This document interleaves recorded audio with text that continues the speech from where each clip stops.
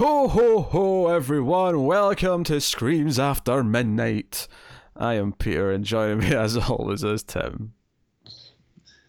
Good afternoon. I'll always love the energy you bring to a review, Tim. Always second to none. Second to none. I was trying to think of a Christmas word for afternoon, but I couldn't think of any. I don't have anything for you. No, this is a horror movie podcast that Screams After Midnight. Every week we get together. Although in this case, this is actually an extra episode that we're doing just because it's Christmas, and we're going to talk about a Christmas film. And we're going to talk about Christmas Evil, aka You Better Watch Out. So a couple of different titles for this one. This is actually one that we kind of did actually way back when we started the show. But that was back in that early sort of first year, and they're all terrible. There's no point in going back and looking at them. This is us remaking it because we're better now, and we'll have a more in-depth discussion than we did back then, and this will be good. This will be fun. Do you know what I just realised, Tim, bizarrely? Is that I just did an introduction and I didn't need to, because this is just the news that's going on to Christmas Evil. This doesn't actually have to have a start to it. So we wasted about 10 seconds there, but that's okay. So we're going to get into news for this week. So let's fly right into it. Double the intros for the price of one. Merry Christmas. I realised like halfway through my intro, like after like just that first opening, I realised I don't have to do this. This is going into an episode that's already got an intro. All right, so let's get only you'd realize that for the whole podcast. We don't have to do this. We can go out in the sun and. Oh yeah, for the record, by the way, Tim on Twitter has been making some sort of weird promise about us doing an Hubble podcast in 2020. We've been doing this for about a decade, and the decade's about to close now. And I thought, we've pretty much done every horror movie. I don't think there's much we haven't done. And I don't know, maybe people want to see things shaken up. I don't know if they want to. We've been talking a lot about owls recently, and a lot of the patrons have been making owl comments. No, they've not. Shut up. This is all lies. I've been in the chats before, and there's a lot of who's in there.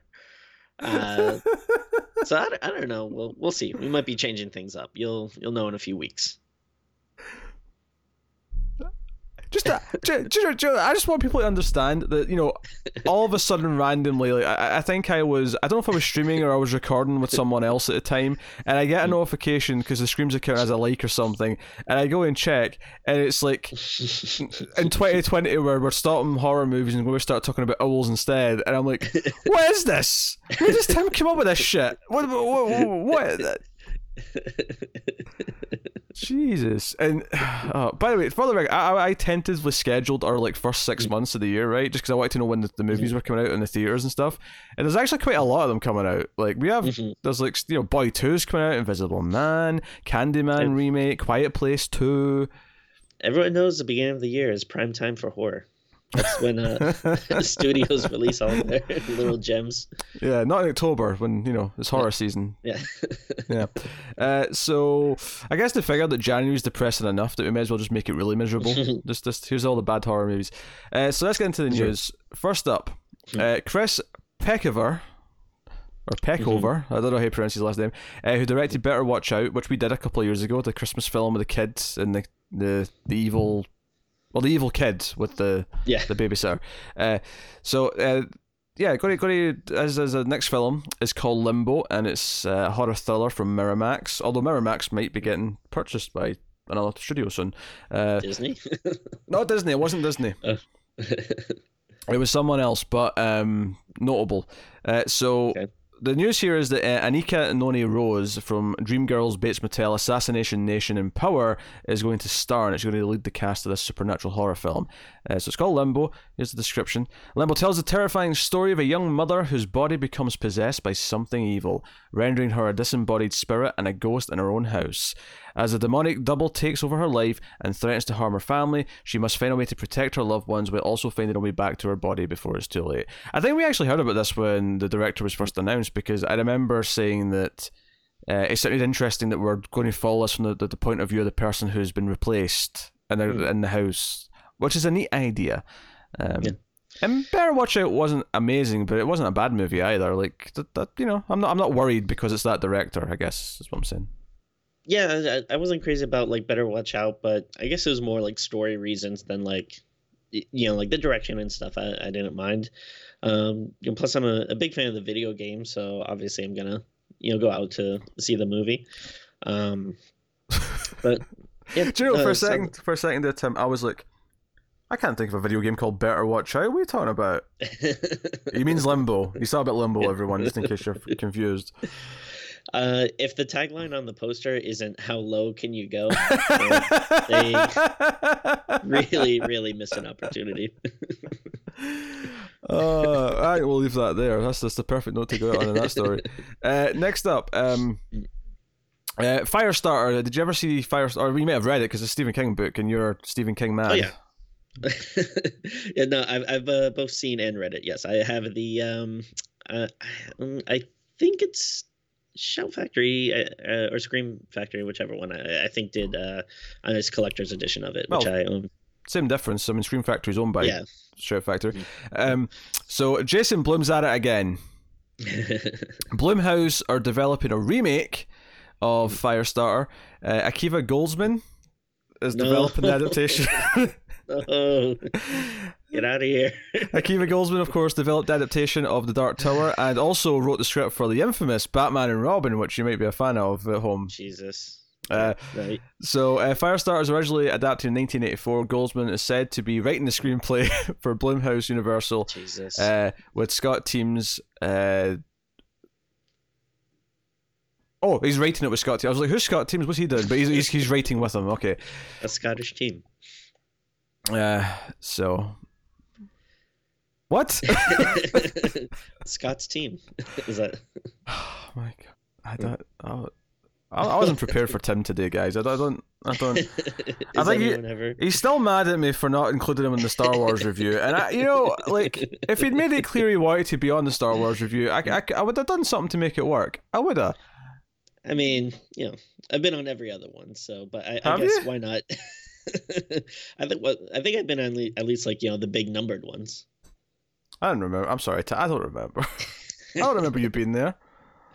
But no, it's all gravy, as I say. I mean, we know it's impossible to change a schedule once it's especially when it's one that's literally just like an hour before I come home from work. I know that is tough to do. You should have told me that. You didn't tell me that. You didn't tell me that if you just wait an hour, I can be there. You didn't say that.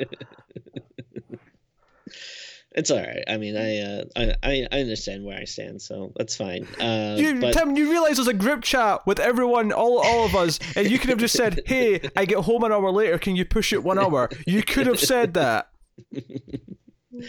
It's okay, and I know where I'm wanted, and I guess I just when you're relegated to the dregs of the horror channel, some people don't want to hear your possibly spicy opinions on all right. Do you know what? some of the bigger franchises there. Do you know what, Tim? I wish you were there because you had the best hot takes on Star Wars. You did. But here's the thing. I'm going to start penciling you in for every movie review, right? Little Women's out this week. I'm going to pencil you in for it because I feel like you're perfect to talk about Little Women with, okay? Hey, who doesn't want to see a review of Little Women from two white guys? that'd be interesting. But no, obviously though I'm not mad though. It's we were joking about it, but it's it's all gravy, as I say. All right, back to Akiva Goldsman's rating a Firestarter, which is the true horror of this all. No, this is a big bummer actually, because I did see the headline that they're remaking it, and I didn't get looks. I didn't dig further enough to see that he was behind it. If I may borrow something from the Losers Club, the Stephen King podcast I listened to, they always refer to him as Hollywood hack Akiva Goldsman, which is true. I mean, he I don't know, I don't want to speak bad of people, but everything he does like kind of sucks. And like The Dark Tower was one of the worst movies I've ever seen, honestly. It's like very bad. Very, very bad. And just to be clarified here, he's a Hollywood hack, not a Hollywood hacker, which is a very different thing. Yeah, true. Of course. Yes, remember all those Sony emails that leaked? Yes, that's a Hollywood hacker. True. Yeah. That was Akiva Goldsman. That's not slander the man. No. But I mean, obviously though, Stephen King, I'm going to be there, and Firestarter is interesting because I know some people love the book, and I'm not crazy about it. I think it's a little. It's kind of the pacing is kind of weird. It's a little overwritten. I think the core idea of it is good. And it's especially something now with Stranger Things and stuff that people can really relate to, because it's essentially a kid with superpowers on the run from like a government agency. Okay. Which so that's obviously like something we've seen more prevalent, I think, with things. And so it is a cool idea, and there's some good stuff in the original movie, but it does tend to be a little boring, especially in the middle. But like that's one that I feel like, okay, yeah, I could see a remake of this, but I'm not super crazy about the people involved. Yeah, but, I mean, we could obviously we'll probably do the original before the remake hits, if since it'll be relevant. But should this all go through, I actually didn't even know what it was about. Honestly, you telling me it was about a girl with pyrokinetic abilities is news to me. Makes sense. All I can think of when I hear the title of this is The Prodigy. I can always do "You're a fire starter." You're a fire starter. That's all I can hear. So Firestarter getting a new remake from Blumhouse. Blumhouse makes some good things. Don't get me wrong. So I'm happy they exist to make sure there's a constant stream of horror movies, and I'm looking forward to Invisible Man. But they really are like a factory. They're turning out so many horror movies. Oh no, definitely. Like I think I was having a discussion with my brother about it, because he was kind of the mind of like, oh yeah, like Blumhouse means quality, and like, oh, if something's done by Blumhouse, that's exciting. I was like, well, I mean, I do like Blumhouse, and they do make their fair share of really good stuff, but at the end of the day, it's a company. And I don't think it's any different from like, say, Warner Brothers track record, right? They've got some good stuff, they've got some really bad stuff, like it's just that they are almost like at this point pretty much like primarily horror. Like I know like they started off doing like non-horror stuff too, but like I think at this point it's pretty much just horror. So like it's easy to see, if you watch 3 horror movies from them and you like them, it's easy to be like, oh yeah, no, this studio is great, and God bless them for keeping horror alive and stuff. But at the same time they have their fair share of like garbage. I just watch like any random thing of that like TV series they did on Hulu. It's pretty painful. Yeah. It's a shame, because that was such a good idea, and that was such a fun thing where when they first announced it, I said, oh, maybe that could be one episode of our show a month, because it's like, they'll give us like a new movie every month to talk about, and we did one of the first one and went, yeah, you know what, we're out. Like, I don't need to do these. Every now and again they're okay, and I think I mentioned it before, but the Christmas one this year was like pretty good. Like, not like amazing, but if you're hard up for something to watch, like it's a decent watch. And then not to jump ahead in the news, but there's actually a pretty heavy King week. I don't know if you have the other stuff there, but if I don't, then you can do an amendment and add us in some news. I don't remember off the top of my head, to be honest. I mean, maybe not like huge news, but I guess maybe it doesn't affect us too much because we don't really revisit movies, but they were saying that the Doctor Sleep home release is going to include like over a 3-hour director's cut, which again, I love Doctor Sleep, so I'm excited for that. I enjoyed Doctor Sleep. I didn't love it. I had problems, but there was a lot of good stuff. I mean, not perfect, but I mean, to me though, it did like a lot of stuff right, and like the story and King and everything, obviously. But then the other big thing was they announced that they're doing a so obviously there's Salem's Lot, which is a well-known story, but there's like a kind of like a prequely short story that King did called Jerusalem's Lot, which I think they just announced they're doing a mini series of. I forget where. There's too many like streaming services and companies and stuff now, so I forget where it's going to be, but that's really exciting for me too. Yeah. I did not have those, mainly just because one was about a home release and one was more of a TV thing. But a lot of King. Actually, what's funny is that we were just talking before, because we both listened to a podcast that a horror podcast, and one of the guys on it, like works at Blumhouse, and therefore whenever they do the top tens, he always makes a point of not picking any Blumhouse movies because he hasn't, he wants to, just to be objective and just do stuff that's separate from Blumhouse. And I'm always surprised that there's 10 to pick that that aren't from Blumhouse because I'm like, I feel like Blumhouse like floods the market every single year. But anyway, next up, what do we have here? We have so Radio Silence, who are Matt Bettolini Olpin, Tyler Gillette, or Gillette maybe, and Chad Villella. They're teaming up with Phil Lord and Chris Miller. So that team did Ready or Not, and they're working with Phil Lord and Chris Miller on a new horror comedy, which is entitled right now, but it's been described as a unique bear-driven horror comedy with heart. The project was being pitched as a cross between Good Boys and The Revenant. Okay, interesting. I mean, sure. No, I mean there's a lot of words in there, but that's kind of exciting. Like, I mean, at the very least, like, it sounds like that's something that would be interesting. Yeah. I don't know. I'll give it that. It had a line that made me go, oh, okay, that's a thing. Speaking of horror comedies, Amazon Studios has acquired worldwide rights to Ninian Doff, Ninian's debut feature called Boys in the Wood, and it is spelled with the Z or the Z. Boys in the Wood, as opposed to Boys in the Hood, which is clearly riffing on. It's a horror comedy. Which made its world premiere as the opening midnight movie at South by Southwest, and it's set deep in the Scottish Highlands and gives an irreverent take on generational politics, hip-hop loving farmers, and hallucinogenic rabbit shites. Okay, interesting.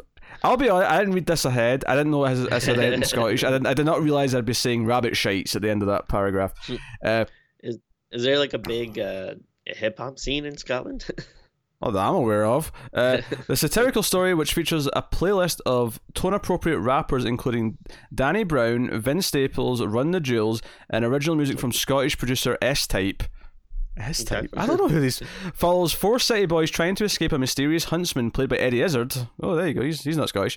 The Scottish Highlands Police Unit trails behind, failing spectacularly to provide assistance. I mean... I'm intrigued.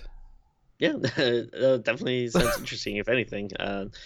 Yeah, I mean, I'm an old man. I don't know much about music anymore, so most of those names went right past me. I do like Run the Jewels, though. I do know them. I have a record from them, which is quite good.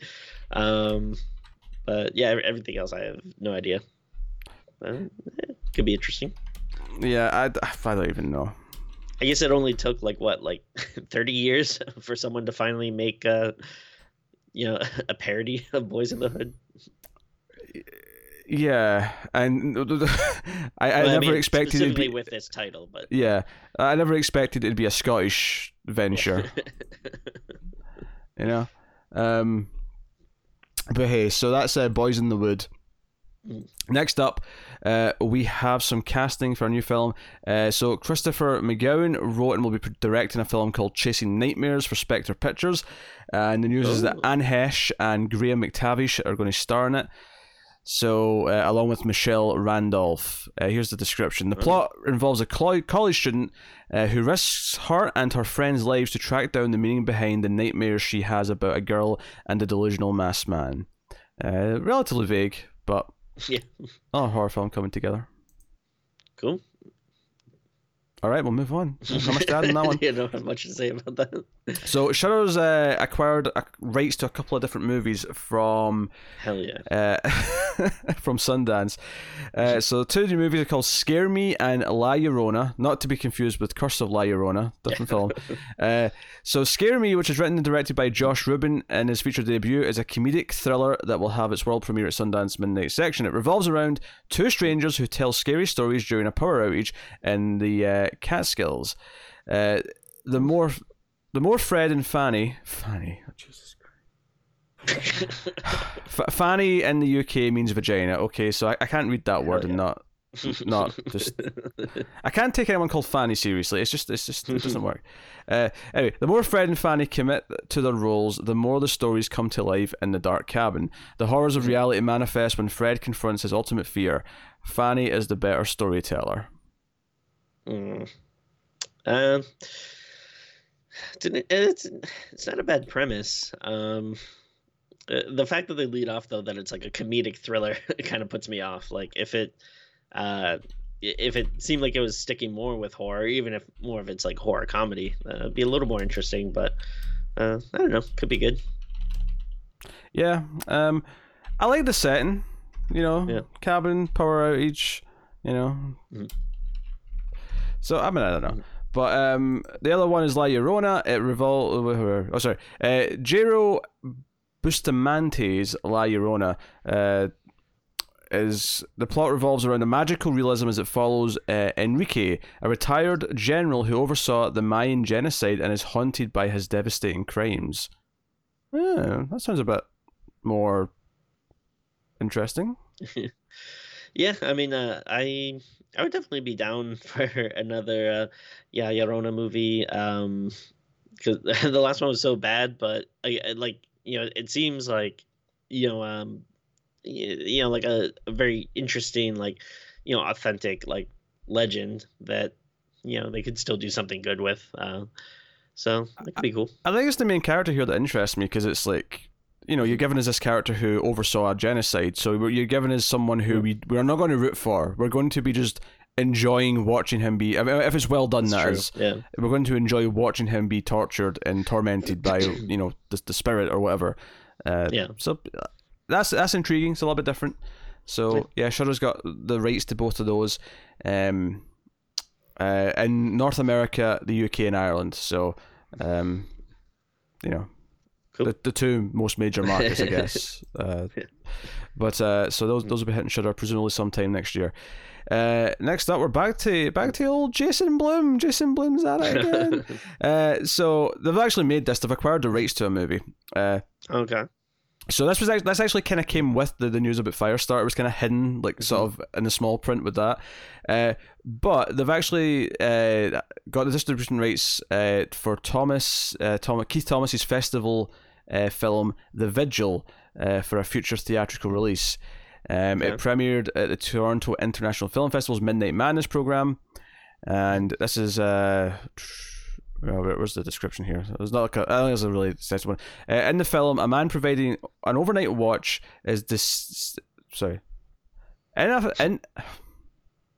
a film in which a man providing overnight watch to a deceased member of his former Orthodox Jewish community finds himself opposite a malevolent entity. Very vague. Not a whole lot to go on as of yet. Okay. But I can't think of a lot of Jewish horror films though. There was that one, I just forget the name of it. Was it just like The Box or something? Is it based on like the Dybbuk box? But I don't think I saw this. It was it feels like it was from like a few years ago, but honestly it might be more like like 10 years or something at this point. It's like one of those kind of like generic movies that comes and goes, but it wasn't like horrible, but it has like a bad title. Like it has like a very generic title, which is dumb. Like it might just be like something like The Curse or something like very, very stupid. I wonder if I can look it up real quick, but yeah, I don't know if I can think of too many other Jewish focused ones. That is kind of interesting. That's kind of its selling point, at least right now. There's actually a much bigger description further down here if you want the more in-depth one. Oh yeah, please. Set over the course of a single evening in Brooklyn's Hasidic Borough Park neighborhood, the vigil follows Yaakov, a former Hasid, as he accepts a position as a shomer. And if I'm mispronouncing any of these words that are obviously related to the Jewish faith. I apologize because I've probably butchered some of them. Hired to sit the vigil and watch over the body of a deceased community member. Having lost his faith, Yaakov isn't eager to go back to the insular religious community he only recently fled. But when Reb Shalom, a rabbi of the Confidant, approaches Yaakov after a support group meeting and offers to pay Yaakov to be the shomer for a recently deceased Holocaust survivor, he reluctantly accepts the job. Shortly after arriving at the dilapidated house, Yaakov realizes that something is very, very wrong. This will not be a quiet vigil. Honestly, that detail there about the person who died being a Holocaust survivor actually gives us a sort of more darker, realer kind of weight to it. Like, you know, if there's a way to do something where it's kind of the horrors of the person's experience in the Holocaust, this could actually, I mean, especially if this is if this is like a very kind of serious film about the horrors of the Holocaust and kind of like how it's kind of like, you know, almost been forgotten, but it's passing through like the generations or whatever. But like this is kind of like this person kind of really kind of coming to terms with it, and like I could see this being a really good idea for a movie, given that I've seen more of the context of what it's actually about. So it's just a case of, is it actually, you know, well written? Is it well directed? Is it? Is it these things? But this could be a really good heavy horror movie. No, that definitely sounds good. And then the movie I was thinking of was called The Possession. So super generic title from 2012. But I remember it not being like the bad, but you know, it's probably just kind of bland. But I think The Golem, I think, is another Jewish horror movie, which wasn't too bad. I think that might have came out this year or last year. You know, it was a smaller, kind of more independent movie, but it's okay.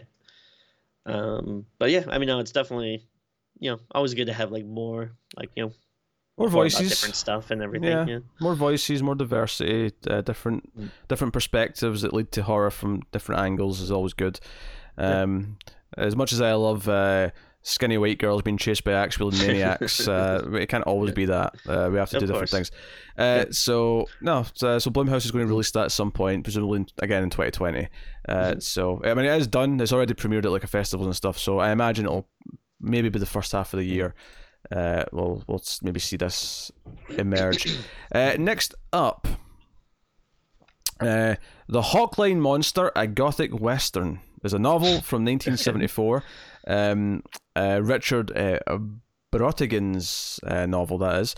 And there was actually a point where Tim Burton was going to make a movie based on this, but we now have... wait, what? Oh, okay. And then Hal Ashby was going to direct it, but he passed away. So obviously that didn't come to happen. But New Regency has acquired the rights to the novel earlier this year and is working now with Yorgos Lanthimos, who worked on The Killing of a Sacred Deer and The Favourite, to develop this new movie. I think he also did The Lobster, if I remember right, which I have seen, because I've not seen these two movies, but I've seen The Lobster. Which one was The Favourite? I can't remember The Favourite came out last year, and it was a period piece starring Olivia Colman.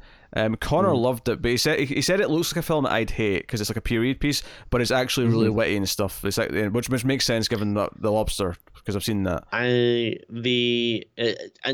it by that same director that did both of those? All right, because I honestly hated The Lobster and Killing of a Sacred Deer. I think they're horrible movies.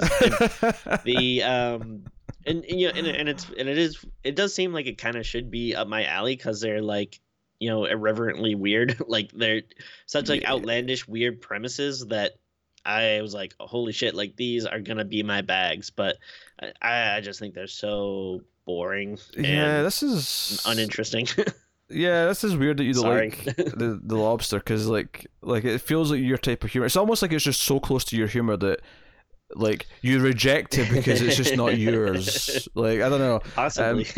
But yeah. So here's the description of the story for this. The book tells of two unlikely hero gunslingers hired by a 15-year-old girl named Magic Child to kill the monster that lives in the ice caves under the basement of a house inhabited by a young woman named Miss Hawkline. What follows is a unique adventure where there is more to Magic Child, Miss Hawkline, and the house than meets the eye. So intriguing. I wonder if there's like something special about this book or something, because they said it was like from like 1974. So I mean, it seems to have like some staying power that like people want to. I'd never heard of this at all. So I wonder if there's something about it that it's supposed to be really good, or.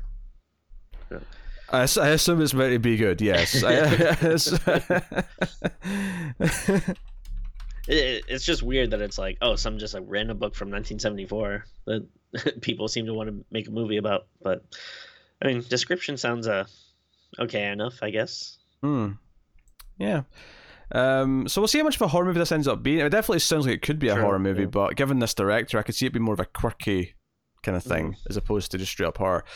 Anyway, we'll move on to trailers. We got some trailers this week to look at. First up, we get an Elijah Wood movie called Come to Daddy. Something that I'm sure Tim says to his wife on a daily basis.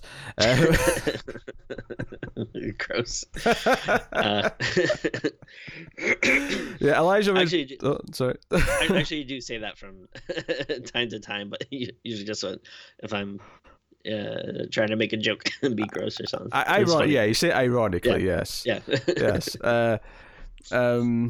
So yeah, Elijah Wood plays a man in his 30s. Is he still in his 30s? I thought he'd be pushing 40, but yeah, maybe he's still in his 30s. He can probably pass for 30s, if not at least. Yeah, he gets a note from his estranged father to go and talk to him in a cabin in the woods. And we get a trailer for this, and this is definitely more horror comedy. It's very quirky by the looks of it. Basically his father might be completely psychotic and might have like been killing people and has blades. It's actually kind of hard to sort of sum up what this trailer is doing, to be honest. How do you feel about it? I mean, I thought it looked good. It definitely seems to be going in directions. I mean, it feels like it could be funny, but also, it seems like it has like some good tension and stuff. I guess it's kind of playing off the idea of like, Elijah Wood seems like a normal guy, and then it seems like everyone around him is kind of crazy. Like, obviously the father seems to be kind of the main focus, but it seems like the other the people that we see glimpses of in the town seem to also be kind of out there. So I mean, it's definitely like a well done trailer. I thought it kind of there's a lot of moments in it where it looks like he's like something almost happens to him, and it's like he's suspicious that his dad's trying to kill him, kind of thing. So Stephen McHattie plays the dad, who is also generally pretty good when I see him and stuff. So I'm not really too familiar with him, but I mean, he definitely seemed good in the trailer. I'm sure he's the lead character from Pontypool, if I remember right. Oh, okay. Yeah, that makes sense. I love Elijah Wood though. I like especially like a lot of the kind of like smaller like horror stuff that he does. So I think this was playing at Beyond Fest, but I didn't get the chance to see it. But it looks really cool. I'm definitely down for this. Yeah, Wood's got his creepy mustache for this one. Just for the record, the little creepy pervert mustache. Next up, we got a trailer for A24's Saint Maud, which is about a very religious sort of nurse who looks after this sick woman, and she is disturbed, I guess. So I mean, I'll use the description here. A chilling and boldly original vision of faith, madness, and salvation in a fallen world. In it, Maud, a newly devout hospice nurse, becomes obsessed with saving her dying patient's soul, but sinister forces and her own sinful past threaten to put an end to her holy calling. It looks like this doesn't sound like much when you describe it, but in this trailer she eventually puts like a sort of sheet of like little pins going up the way into her shoe and walks outside with these shoes on, and I was like cringing the entire time. Yeah. No, this is another one I thought looked really good. This is one of those rare weeks where I thought like all the trailers were pretty good, or at the very least like interesting. Like like I don't like the movies can still biff it, like they can still not be great, but at least these trailers are like, okay, this is cool, interesting stuff. And and it's funny. I was talking to someone, because of like Star Wars and stuff, like just, being very, down on like Hollywood, lately, because just I don't know. I feel like just so many stuff just feels generic and bland and soulless and everything. I agree. I think mainstream Hollywood's in a real problem right now. I went on a rant the other week about how everything has to come back. Like every franchise has to keep coming back forever, and everything's about nostalgia now, and blah blah blah blah. It's a real problem, and I don't know. I don't want to sound like a grumpy old man, but like it kind of like it annoys me that I feel like a lot of people like don't have a problem with it. Like people are just like, no, it's Star Wars, so it's cool. Like I don't care. I saw a lightsaber fight. It's cool, man. Like it's like, really, but don't you want stuff to be good and different? But the point I'm getting at though, and what kind of made me think of this because of the trailers we watched is, that's one of the good things about being a horror fan is I feel like. Especially the last couple of years, but I feel like just most of the time in general, horror seems to usually have kind of a thriving, like independent and foreign community where, yes, there is, the fair share of, corporate shitty mainstream Hollywood movies, but I feel like there's always like exciting, horror stuff to, look forward to. So, yeah. This looked pretty slick, and I think slick's a good word for it. I think part of the reason why we do have such a thriving independent community for horror, especially, is because horror can be done really cheap. Like you can do effective horror on a small budget, and obviously you'll get effective dramas once in a while. You get the little low budget sci-fi that'll work quite well. Horror tends to work quite well cheap. If anything, sometimes it even works better when it's cheap versus expensive. Mm-hmm. I'm looking at you at chapter 2. Yeah. So. I'm into this trailer. I think it has this kind of like unhingedness to it. It's this person like going kind of crazy, and like, is there something really happening, or is it all just completely? And like, you get the feeling that she's almost been taunted by her patient who's kind of trying to provoke her into being less religious and try to make fun of her for being religious. Mm-hmm. Like, it feels like it's really going somewhere. It looks like one of these movies is going to have like 2 great performances, and then lots of really sort of like, because for the first half it's okay, it's a little bit unhinged, but is it really a horror movie? But then you get to the point where she's putting like these needles in her shoes, and it's like, oh my god, it's body horror. Yeah. Okay, so there you go. That's Saint Maud, and that is getting a limited theatre release at the end of March, but I don't know. That's probably going to just be certain markets, and then we'll see. This will probably be a VOD one when we get to it review wise. Maybe I'll go see it on my birthday. Yeah, happy birthday to me. Happy birthday to Tim. Yada yada yada. Anyway, so we got the final trailer of the week. Is called After Midnight, and the lawyers will be calling. That's all I'm saying. They'll be calling. That's really funny. I didn't even put that together. So you just said, I was like, oh yeah. The lawyers will be calling, you bastards. But yeah, so we get a trailer for a film by Jeremy Gardner called After Midnight. And this is so yeah, I'll read the description first, right, and we can talk about the trailer. So Hank is a small town good old boy hunter about 10 years into a long-term relationship. He wakes up one morning and his partner Abby has just gone. Just a very cryptic note left behind. Around the same time she leaves, something starts coming out of the swamp at night and scratching at the door and trying to get in. You don't know if he's losing his mind because he doesn't know where she is. He doesn't know what this thing is. People don't believe him. So it's kind of a creature feature romance. And this was a description from the director. That's why it sounded kind of... It's only less produced and more stilted. That's why, because it was sort of him just answering it in an interview.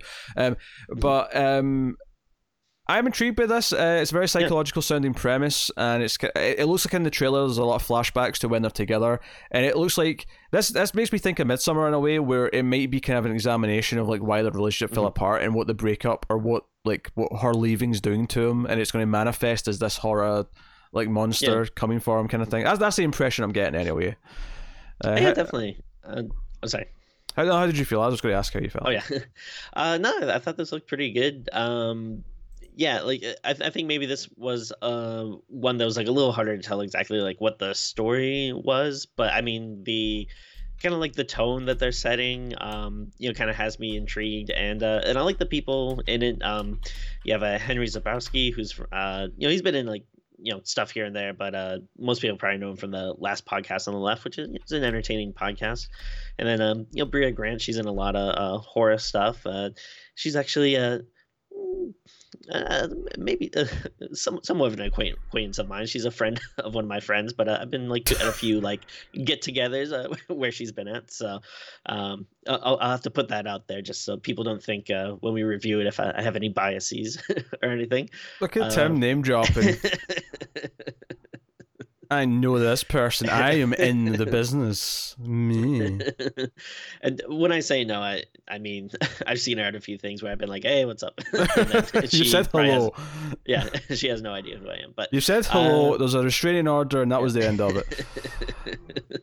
But no, I mean she is a very good actress though, and this looks good. And I think again, like I said, all trailers, are not always indicative of the movies. It can still kind of, will fit in everything. But at the very least, I'm intrigued by it. I think it looks good. Here's something that's interesting, and I can totally tell this from looking at it, actually, is this is produced by the same producer of Spring and The Endless. We actually just did The Endless on Ace, because it's more of a sci-fi movie, and we did Spring and Screams a long time ago. So, and they're both by the same pair of directors who actually got a new movie coming out next year, which I'll have to double check and see if it's more horror or sci-fi, because it's one of those ones where it could veer slightly either way. But the director as well also did a movie called The Battery, which is a movie that neither of us have seen, but it's both been on our radars to check it out at some point.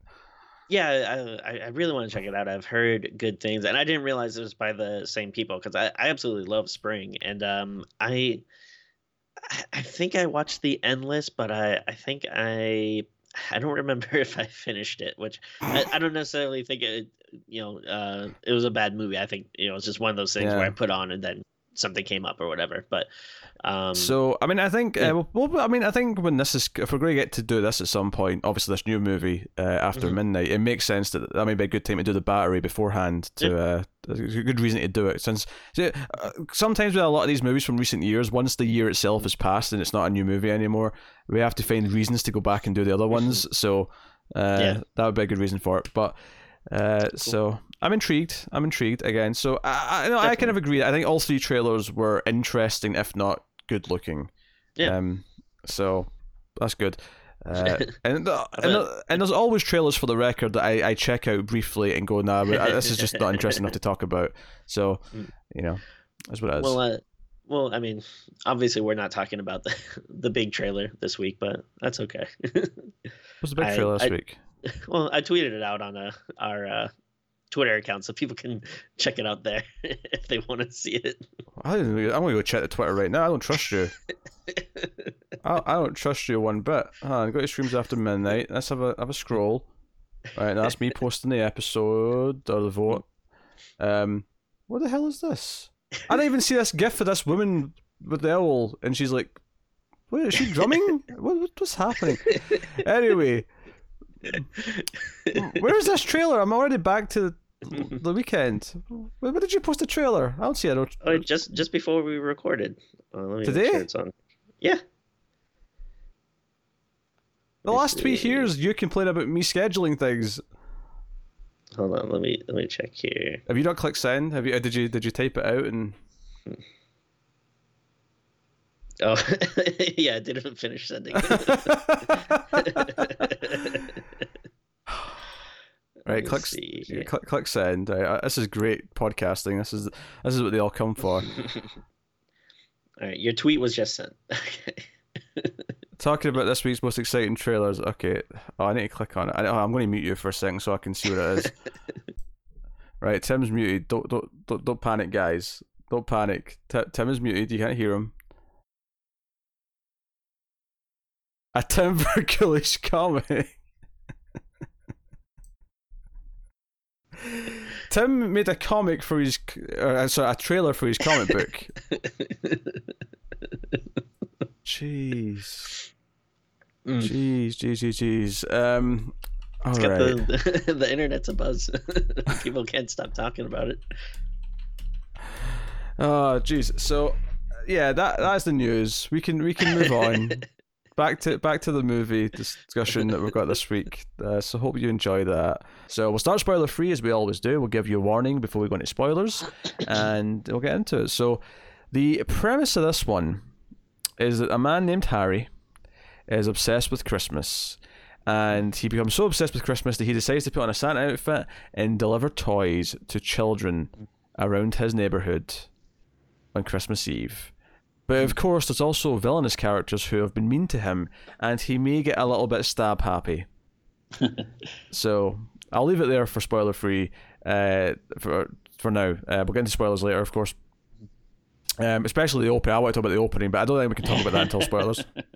The opening's got a lot of interesting elements, shall we say. So Tim, I mean, we've seen this before, but for the sake of the audience here, do you enjoy Christmas Evil? I do enjoy it. I don't think I love it as much as you do, or maybe as some other people do. I've not said how I feel yet. Tim, don't you put words in my mouth, you filthy bastard. I mean, you're dressed like the main character right now, but what I think we have here, it's a very interesting movie. It's like it has like a very sleazy feel to it, which I like, and yeah, like the opening is really crazy, and then the ending is like very weird and unexpected, but like in a cool way that I like. But then I do find the middle to be a little bit of a slog. Like I think there's some cool stuff in it.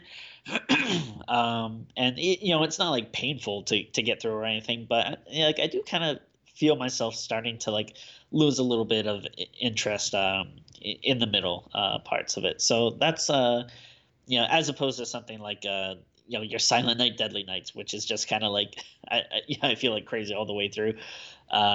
But I mean, again, I don't want to sound like I'm too harsh on it, because I do enjoy this movie quite a bit. But I wouldn't necessarily say like I love it. Okay.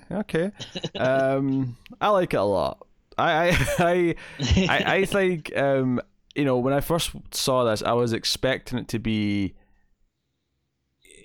some sleazy little movie that probably has some charm but is ultimately not that good. Whereas I actually think it actually is kind of a genuinely good movie for what it's doing. Like it's creepy. It's got this unhinged main character who's got a very sort of grimy feel to him, but it's also really well directed, and it never feels like it feels like it's punching above its weight class, I guess is the best way to describe it.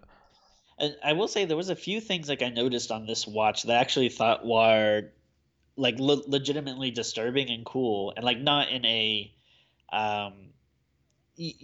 like I think it's a movie that kind of gets lumped in with being one of those like Silent Night, Deadly Nights, where it's fun because it's like so cheesy and crazy, which I do agree with to an extent, but I do also feel like there is some stuff that is legitimately good, and we'll get to it in spoilers, but there was like a few scenes where I was like, oh, this is actually like cool, and not in a like weird cheesy way. There's a genuine. It definitely feels like the director here. Let me just grab his name so that we're saying it right. Lewis Jackson. It definitely feels like the director here, who also wrote the movie. It feels like this was a bit of a passion project. It feels like he really cares about this, and it's this this artistic, exercise for him. It's not just some schlocky little movie to make money necessarily.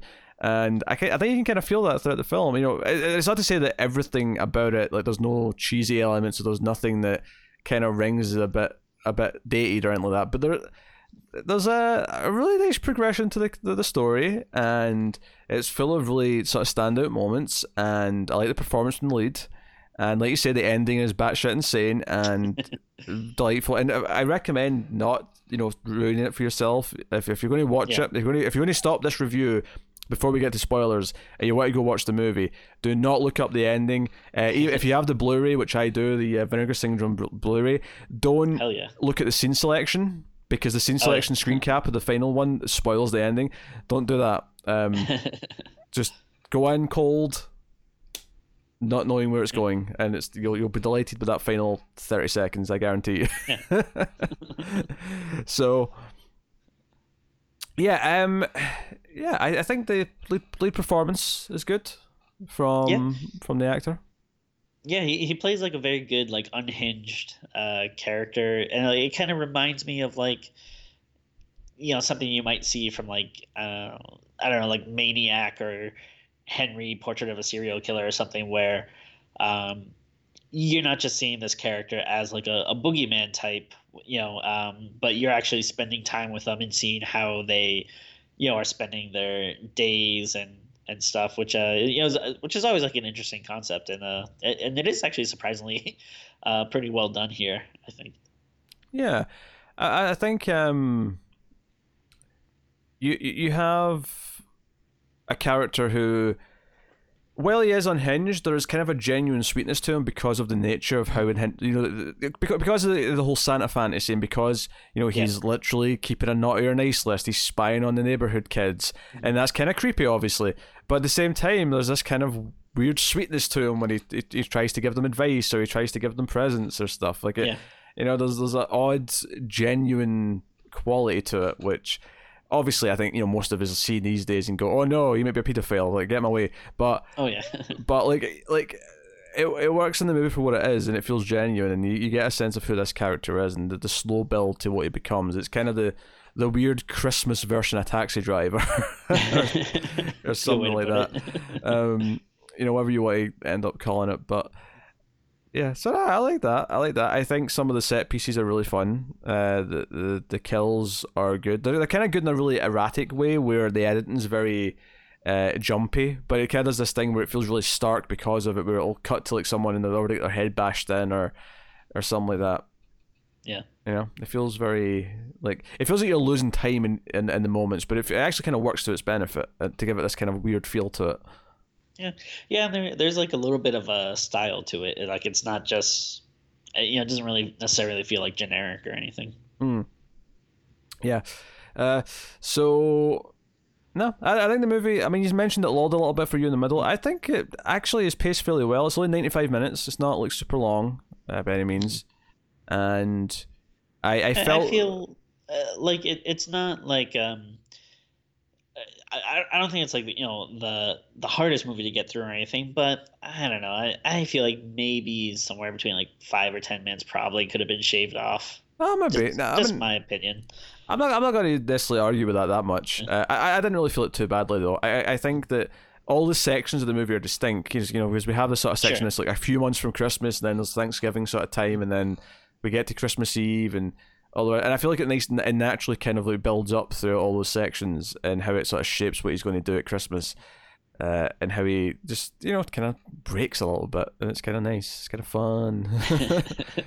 It's just fun to watch him kind of obviously a lot of this is about repression and about what happened to him as a child, because the opening scene is with him as a child. We'll get to it in spoilers, but exactly what happens. But like he's very repressed. Anytime anything comes up that's sexual, for example, he really gets uncomfortable and doesn't like it, and it becomes a bit of a running thing as to what he really targets. He also, any talk about Santa not being real, any sort of lack of care, because he works at a toy factory. He works like a toy assembly line. Although he's been promoted to like a manager, and he hates it because he's not on the line anymore, actually touching the toys. But he's even involved. So anytime any of the workers like doesn't seem to care about the quality of the toys, doesn't care about the children, he gets very upset, and he's like, no, this is the most important thing. You have to care about the children. You have to care about the Christmas. Yeah. And so on. So.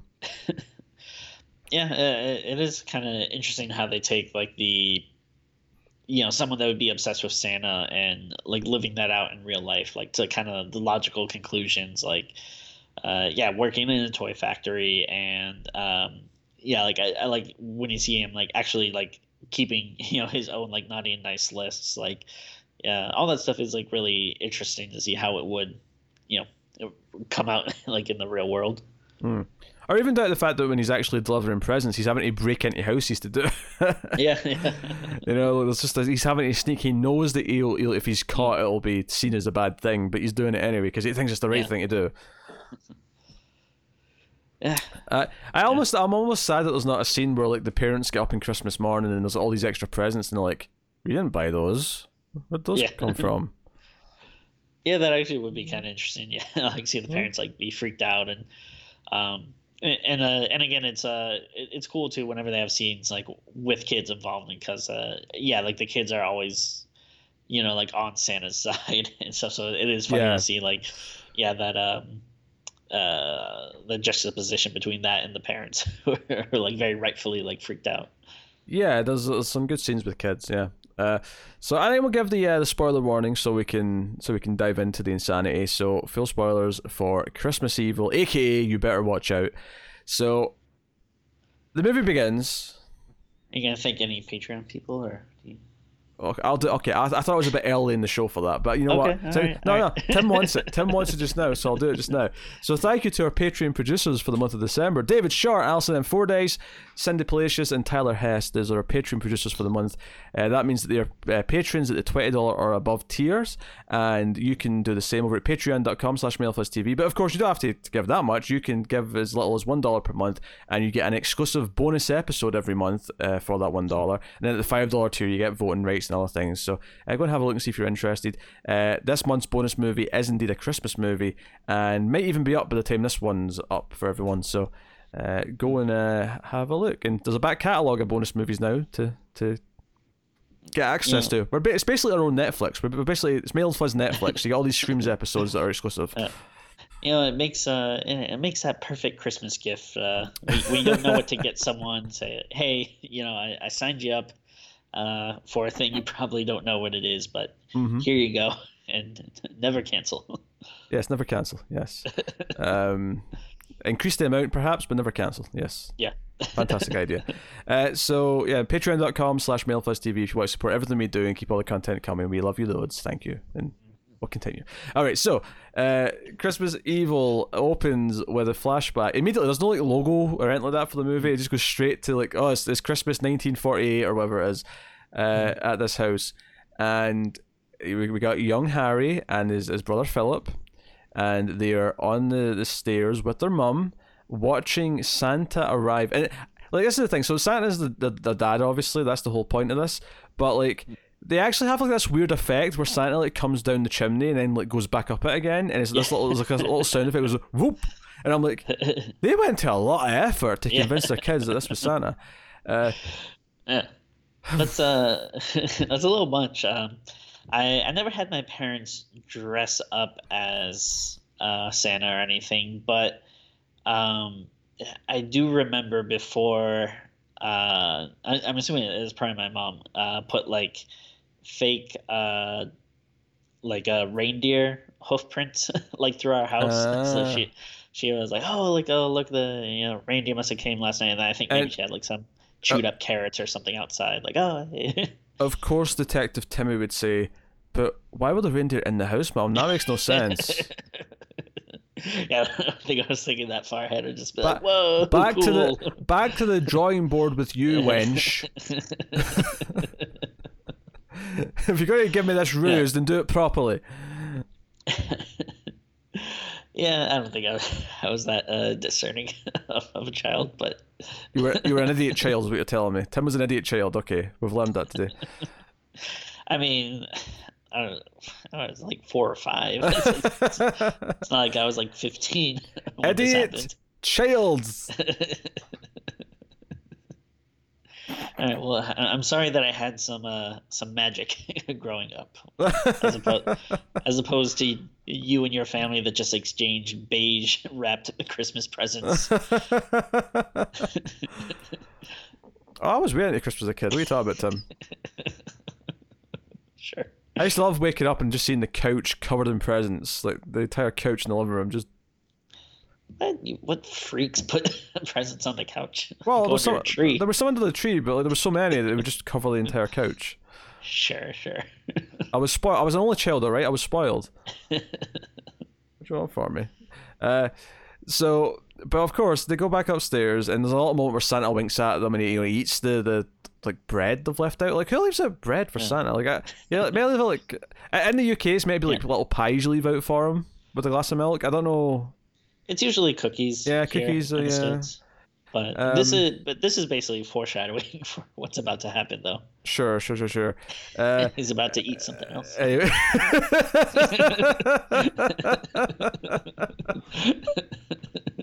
So he winks at the kids and he goes back up the chimney. The kids go to bed and they're kind of arguing. The younger brother Philip's like, "Oh, there's no such thing. That was just Dad. There's no such thing as Santa." He's like, "No, it wasn't. Santa's real."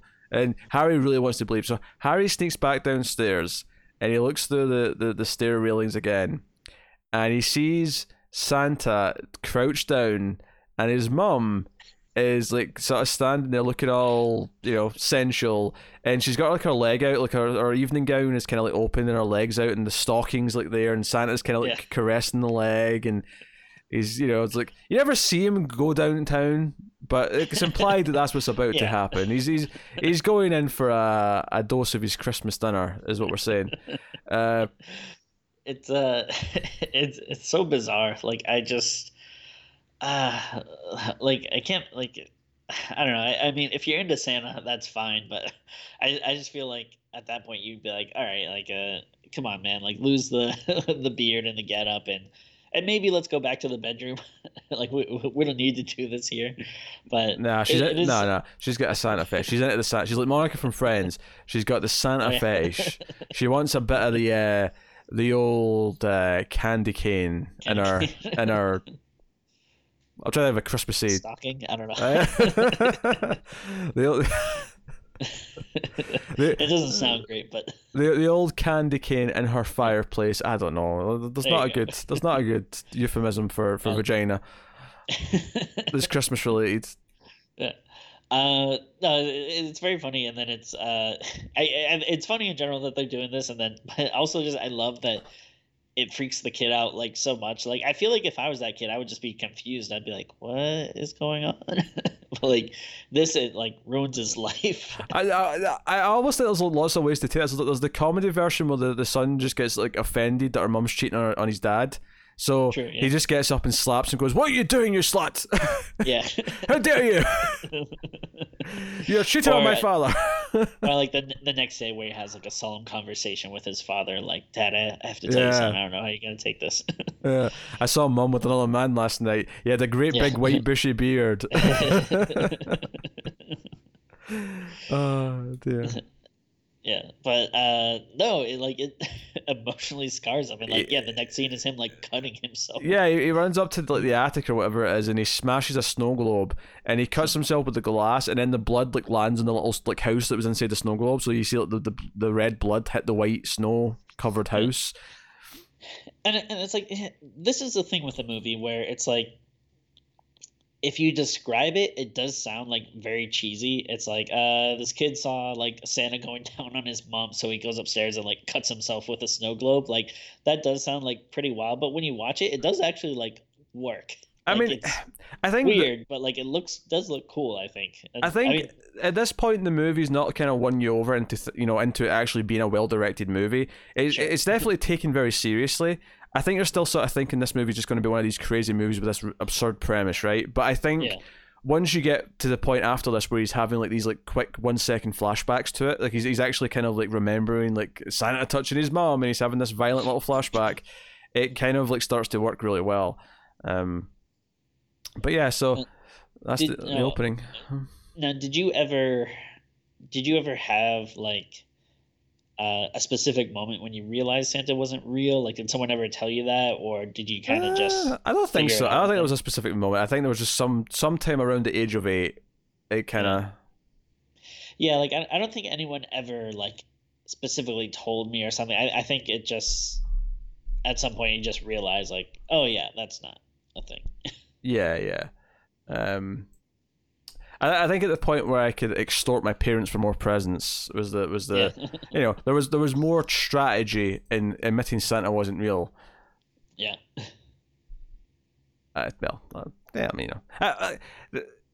Like the movie begins after this scene, of course, with Harry in present day 1980 waking up. And he's got like a Santa hat. He's got Santa pajamas on. He wakes up with Santa decorations everywhere, and then you see on the calendar it's like 3 months to Christmas. It's like Isn't it weird though? Like, sorry, just go back like a bit. Like Sure. like obviously this makes sense for the movie that like it's a perfectly fine timeline, but like watching it now, it feels like so old when it like starts off in like 1947 or 8 or whatever. Like it makes sense like if you're seeing it in 1980 at the time or whatever. That's like, oh yeah, that would have been when that person was like a little kid or whatever, but now it just like feels so old. Yeah. It's one of those things where you're oh, that feels ancient, and I'm like, no, it actually lines up because it's almost 1950. It's 30 years later. The guy's in his 40s, yeah, but it lines up. Like, it makes sense. Yeah. But of course, he's an ancient man now. If he's still alive, the actor's going to be a really old man because Oh yeah. that's the way it is. He's like, I don't know, Harrison Ford age, I guess, would be my guess. But no, so the whole joke is that he wakes up and he's got everything's decorated for Christmas, but it's not actually even close to Christmas time. Of course, as the years have went on, this has become closer and closer to reality for many people. So, Oh yeah. the Christmas decorations going up earlier every year and whatever else. But so we find out he works at the toy factory, and we also find out he's keeping a naughty or nice list. He's got binoculars and he's watching the local kids, and he's like, oh, little Susie's good, she's playing with a doll, that's nice. Oh, little Tommy's taking out the garbage for his parents. Oh, little Sammy, he's got a penthouse. Sammy, no. Yeah, it's like a lot of like weird like porn stuff. Like I think it was like a later scene where like some kid, they're saying what they want for Christmas. I think some kid asked for like It's the same kid, I think. that makes sense then. Yeah. He asked for like a subscription to, I forget if it's Penthouse or something else, but Yeah, no, because he's walking back, and he must have a thing with them where he jokes about wishing for things every day, and they're like, "Hey, what did you wish for?" And he wished, I can't remember what Harry says, but he says, "Oh, what did you wish for, kids?" And like one's like, "Oh, I wished for control over school, so I could give everyone a day off whenever I want." And he's like, "Oh, that's sweet." And someone else, and then the last kid's like, "I want a year subscription to Penthouse." And he's like, oh, and there's this like close up into like Harry's eyes. There's this like psychotic close up of his eyes, like like he's ready to kill. This kid's not long for this world. And he actually, because he goes by to the kid's house like the night, like later that night, and he like puts mud on his face and his hands, and then presses his face and hands against the house to like almost as like a warning, like, no, this house is not to get presents. This is the marked house. Yeah. Kind of thing. I thought it was going to look. I mean, obviously this is pre-Predator, but it was making me think of Predator. I was like, what, are you going to fight the Predator? You putting mud all over your face and body like to hide your heat signature? What's going on? I feel bad for this kid. Not only does he have to deal with crazy Santa, but his mom isn't too nice either.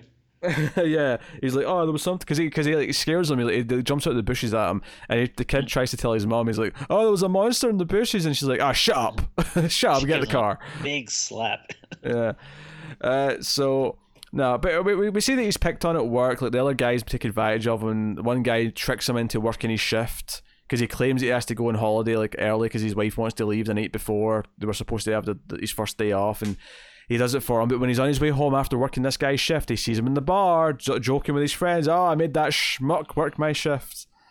Yeah. You're shaking your head there, Timmy. Did this affect you? Did this hurt you? It did hurt me. As a person that has taken other people's shifts before, I could relate to this. Oh. Did you find out you were tricked? No, it was always for legitimate reasons, but still. You still hate them for it deep down inside. Yeah. Yeah. I'm going to be pissing your eggnog this Christmas. That's what Tim was thinking on that snowy day in 2009. Sure. That sounds right. Oh dear. We find out his brother's got a wife and kids. Philip is married. He's got 2 kids, and they want him over for Thanksgiving, and he says, nope, I've got plans. And he's just sitting there, and this is the thing, he's watching the Thanksgiving Day parade, and he perks up when Santa shows up. When the big Santa float comes out, he's like, this is time. And he's becoming more and more disconnected with reality and the people that he's supposed to see.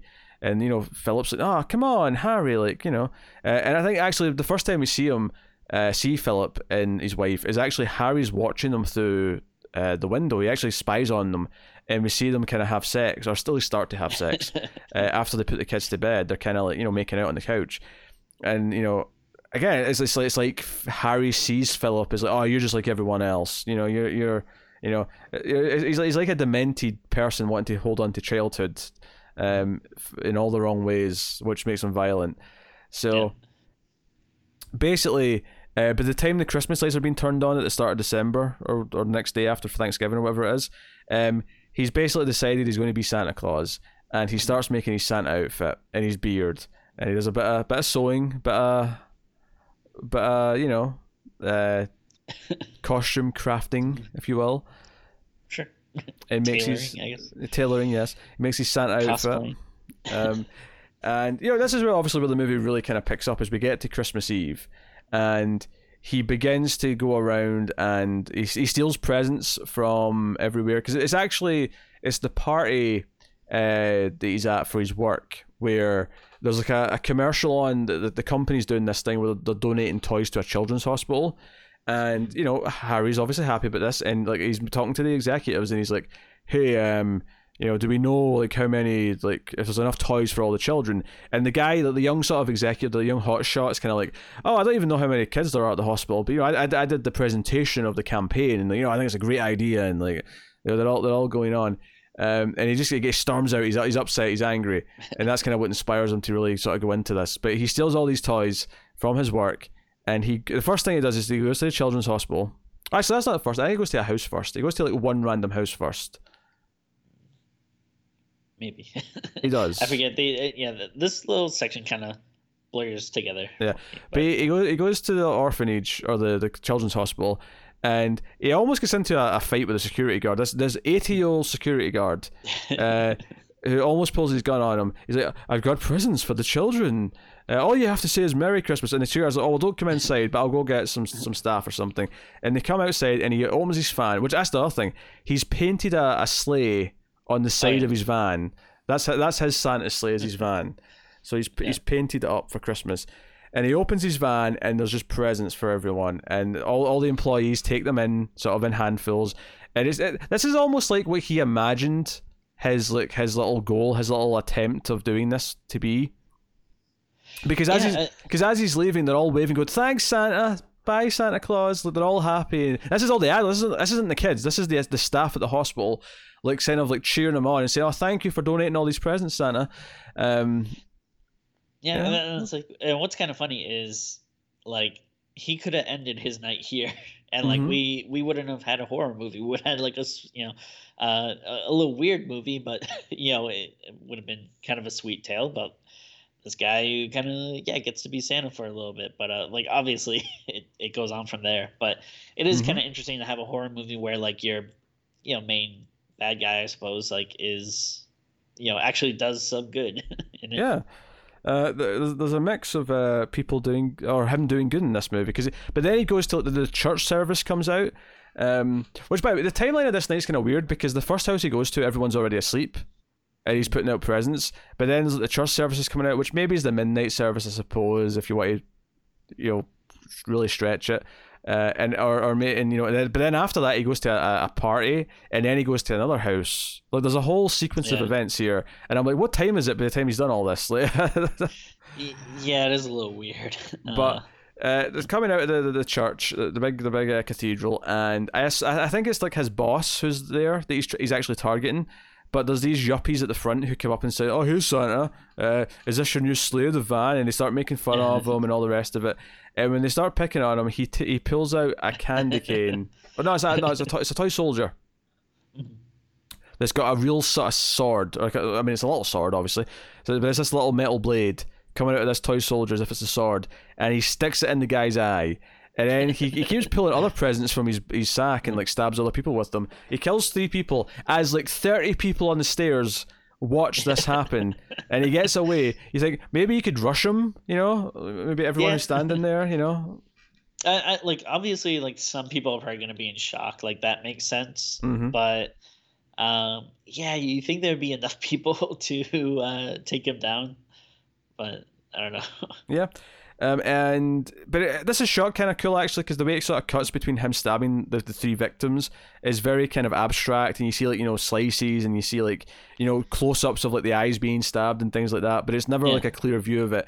And then so when he leaves and you see like three people lying there dead, you didn't actually know how many people he stabbed before that. Like, you know, you were kind of confused and in the moment, which I guess maybe puts you in the mindset of the people watching. Maybe it puts you in the same place where you're kind of in shock and you don't really get a clear view of what's happening. It's all kind of a rush.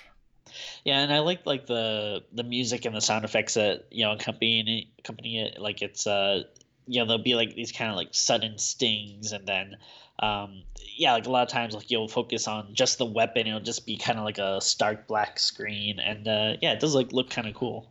Yeah, and like I said, he goes to a Christmas party. He doesn't intend to. He's sort of watching it from the outside, and two guys kind of notice him and drag him in. One of whom I'm pretty sure is a younger Victor Salamanca from Breaking Bad and Better Call Saul. I felt like that was him. In fact, I'm almost wanting to check. Let's confirm this. I'd probably be quicker going to the actor since I know him. Well, I don't know him. Oh, you're not friends with him? I'm not friends with him, no. Okay. Oh, it is him. He's there. He's credited as man number 2. Cool. Mark Margolis. I think people knew him from the first Ace Ventura first, but nowadays he's known for Breaking Bad and Better Call Saul. Oh, okay. He was in Requiem for a Dream as well, and Scarface even. So he's been in a bunch of stuff. I'm sure this was his favorite. Oh sure, yeah, dragging this random Santa dude into a party. Yeah, I'm sure this is the career of his life. But yeah, and while he's in the party, he dances with people. He has a good time, and the kids all seem to like him. He has one awkward moment where he kind of threatens that if they're naughty, he'll give them something bad. That'll give them nightmares. But other than that, like, you know, everyone kind of cheers him on. He's like, I have to go. I've got more deliveries to make. You know, kind of thing. So it's a fun sequence, and then he goes to the employee who, you know, tricked him into working his shift, who's been mean to him all movie. He goes to his house, gives presents to the kids. The kids kind of see him, and he kind of gives them a little shh, you know, wink wink. And then he goes into the bedroom where the guy and his wife are sleeping, and they've got like a little mini Christmas tree above their bed, which is relevant because it's going to be used in a minute. But the guy wakes up, sort of recognizes him even with the beard and that on, and Harry just tries to suffocate him with his sack of presents. Basically, he tries to suffocate him with that. It's not quite working though, so he eventually grabs the star off the tree, the top of the tree, and slices his throat with the star. It's kind of beautiful as a death. Yeah, this is like a really good kill, and like I think it's actually like really freaky that he's doing this with his like wife like right next to him in bed. Yeah, sleeping. And then she wakes up when he lands on top of her, but she's in shock to say anything. And then the kids see Santa leaving, and they're all happy to see him, and they're sort of like waving goodbye. And then you hear the mum scream because the kids are like right next door. It does have like a creepy vibe. The whole thing has a really uncomfortable feel to it. Yeah, I really like. And again, I can't really think of. I mean, I don't think that it's never been done before, but I can't really think of too many other examples where. Like, you know, his wife wakes up and, you know, she sees her husband, and then like she does like a couple of like silent screams. Like she's in so much shock she can't actually make sounds for a bit, so you kind of see her like opening her mouth and screaming, but nothing's coming out. And I just think it's such like a really powerful like image, and it's a cool thing. I feel like you don't see a lot. And then like you said, you know, he comes out and the kids see him, but then you actually hear the the wife scream at that point. And it's really cool. I think it nearly sums up the core kind of conflict in himself for the whole movie, and that he's got these really noble intentions of giving presents to kids, but he's also got this dark side that's come from it. Yeah. And this scene kind of shows all aspects of that. You know, it's like, oh, nice things for the kids, then the murder, but the kids are right next door. While the two overlap, while they clash, while he realizes the horror that he's created. You know, this. And it gets like very like animated, like when like the bad stuff does happen and he has to run away. He has like a very kind of like maybe almost like cartoon or childlike kind of way of running. Like it seems like a lot more frantic than when he's just pretending to be Santa and being nice or whatever. Yeah, and then he gets away with it, and obviously the cops have been there for the first like set of murders, and then they find this murder too. And they're cracking jokes about the naughty and nice list and all the rest of it. And there's like a Santa lineup at one point. We see like all these Santas being like, you know, putting the line up for the witnesses and all that. It's just kind of chuckle worthy.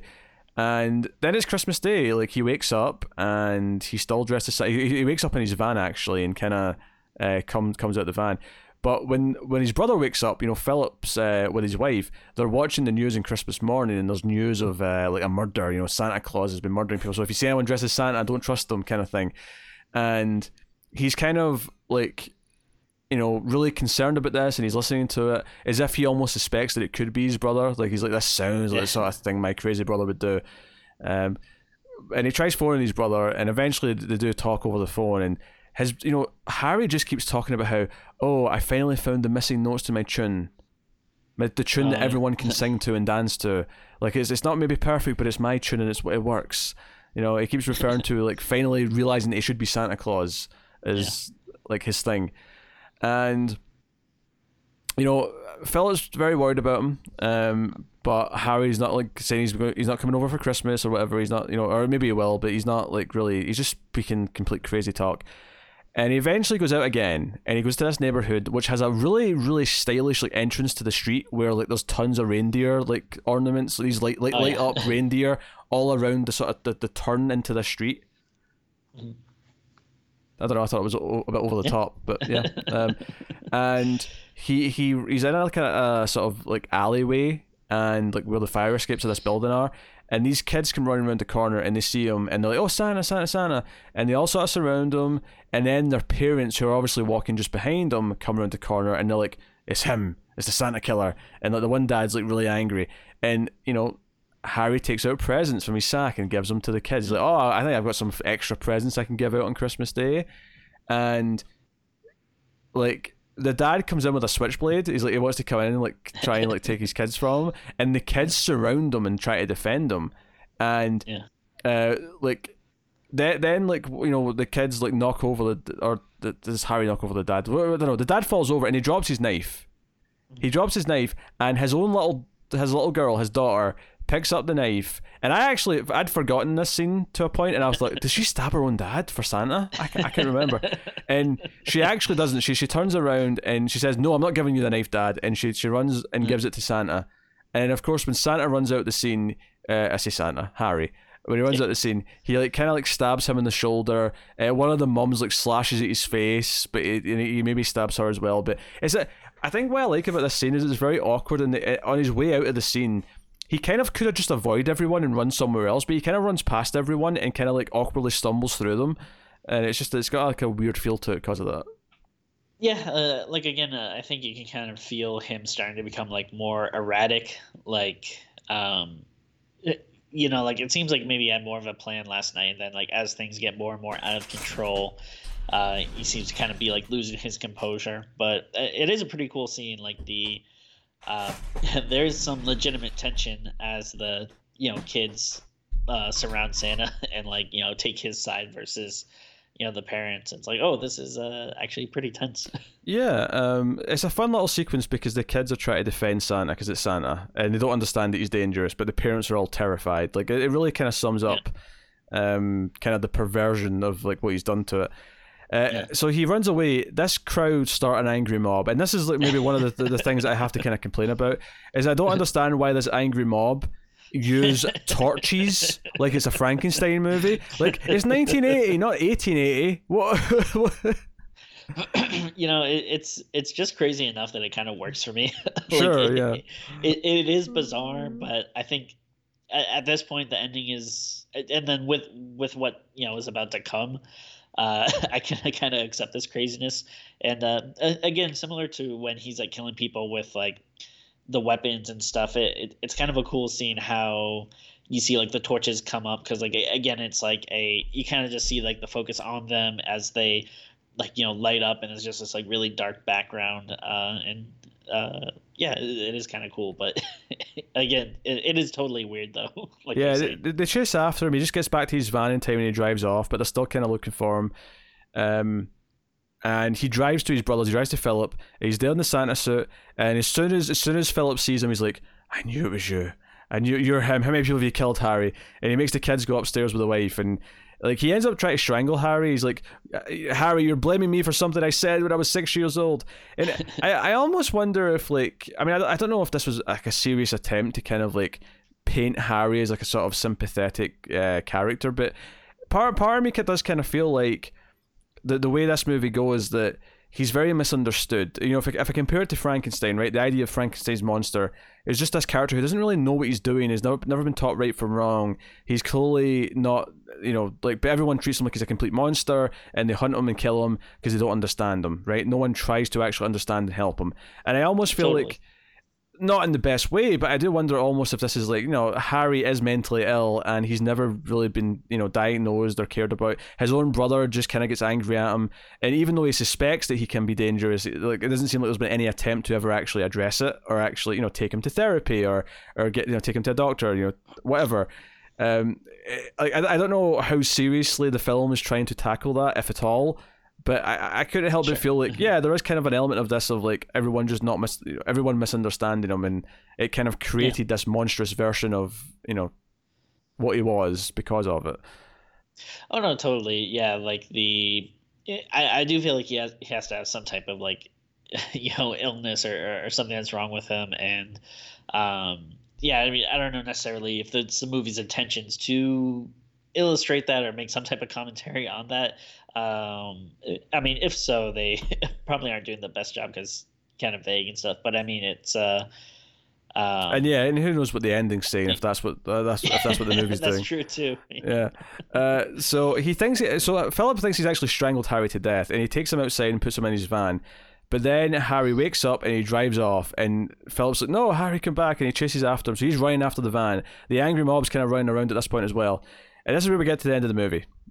So Harry's, you know, in the van driving away, sort of speeding around. Philip's chasing him, and Philip, you know, sort of like as he goes around the corner, Philip like falls down like a sort of like hill, and this was actually like a really bad moment from just a filmmaking perspective, just because you could tell that a lot of the snow here on this little hill was actually like fabric, because it kind of like pulled, and you know, like you know, it looked like he was going down a sheet as opposed to actual snow. Yeah. Harry in the van drives through a fence and goes off essentially a pier. And despite this movie having nothing supernatural or anything, you know, actually magical throughout the whole thing, the van does not crash into the water. The van flies up into the sky, and he says, you know, and to all a good night, as the van flies past the moon. And then it goes to credits. And, you know, in one sense you could say, oh, maybe this is just not really happening. This is all in Harry's mind. But Philip does look up at it as if he is flying through the air. Yeah, so, I don't know. It's, I remember the first time seeing this, and it's just like, what the hell? Do you know what makes it so effective? Is it's such a snipe. Like, it happens so quickly, and as soon as you're just starting to get into the shock of what's happening, it just cuts to credits. It's like, it's over. What? Yeah. What? Yeah. That's it. Yeah, like I kind of admire the boldness of it to, just have this like crazy thing, and again, like, you know, like to me it does appear like this is actually happening, but I mean you can kind of, you know, probably make some things to be like, oh yeah, it was in his head or whatever, but yeah, like you said, then why is his brother like looking up at it? I mean, obviously the brother seeing it is kind of like, oh, the brother, you know, because he said that there was no real Santa and no magic when he was a kid, that he's seen that magic is possible because he's seen his brother fly through the air. But like, it's not like this can just be a happy story, because his brother did kill like several people. So yeah, it's kind of like, if I don't know, he's becoming Santa or anything, it's like, well, like, yeah, wasn't Santa because he was like a saint or whatever? Like, this guy doesn't seem very saintly. Like, I think, I think he's becoming Santa, and it's maybe telling us that Santa was always a bit unhinged, and Santa was always a bit of a creepo. Oh, maybe. That's maybe what it's telling us. I don't know. Like, you know, all of my, because this is a film with a sort of an unhinged character going further down the deep end based on this memory of seeing Santa and his mother getting it on, and that leads to everything that he goes through. He's got a really repressed attitude when it comes towards anything sexual, and growing up and like leaving his childhood behind. But the end of the movie is basically saying that no, he worked at it so hard, he believed in magic real enough that the magic is real, and he's become Santa.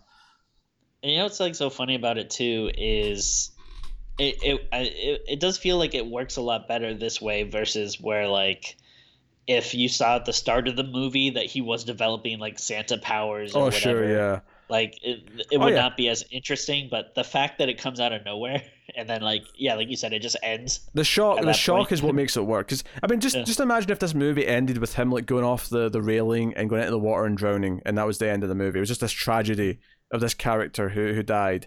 This ending gives. I mean, I think the movie's pretty solid anyway, but like this ending is what makes it memorable. This ending is what makes everyone go, "You need to see Christmas Evil," because the ending is batshit. And you won't see it coming. No one sees it coming. No one will ever guess, he just starts flying. Yeah. The van starts flying as if it actually is Santa's sleigh. Yeah, and like, especially because like you don't want to, like, it feels very against like movie logic to reward the person that's been doing like all the wrong things like throughout the movie. Like, it's like, you don't want to, the person that's like crazy and unhinged and killing people, like you don't want to give him what he wants, but it's like he gets what he wanted like the whole time, really. Yep. So I don't know, I feel like we could get like 10 psychologists in a room to try and deconstruct this this movie and tell us what the ending is getting at. I should listen to, there's like 3 audio commentary tracks on the Blu-ray. I should listen to them. I should listen to the director talk about it and see what he says. Yeah, I watched it late last night, so I didn't really have time to go too much into the special features. I think I have the same Vinegar Syndrome copy of it as you do, but I was kind of interested to like maybe check some stuff out later. Yeah, it's an interesting film. I think if nothing else, it's one of the more memorable Christmas horror movies you could watch. As it is fun as Silent Night Deadly Night, no, probably not, but I think it's maybe the better movie of the two because it actually is better directed. It is kind of funny because when I think of like Christmas horror movies, I think of the big 3, Black Christmas, Silent Night, Deadly Night, and Christmas Evil, and I feel like Black Christmas and Silent Night, Deadly Night are 2 very opposite ends of the spectrum, where you have one very legitimately good movie and one very bad movie, but that is so bad that it's fun. And I think Christmas Evil is kind of a nice like in between of those 2, where there are the parts that are crazy that's like pretty fun, but then there are also parts that are like, this is actually like legitimately good.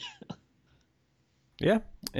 Well, every year we do a few more and we see if there's any more crazy ones at the bottom of the barrel. I think you've left out Jack Frost here as far as the big 3 are concerned. How dare you? Of course. I'm sorry, I forgot. Yeah, the forerunner to those.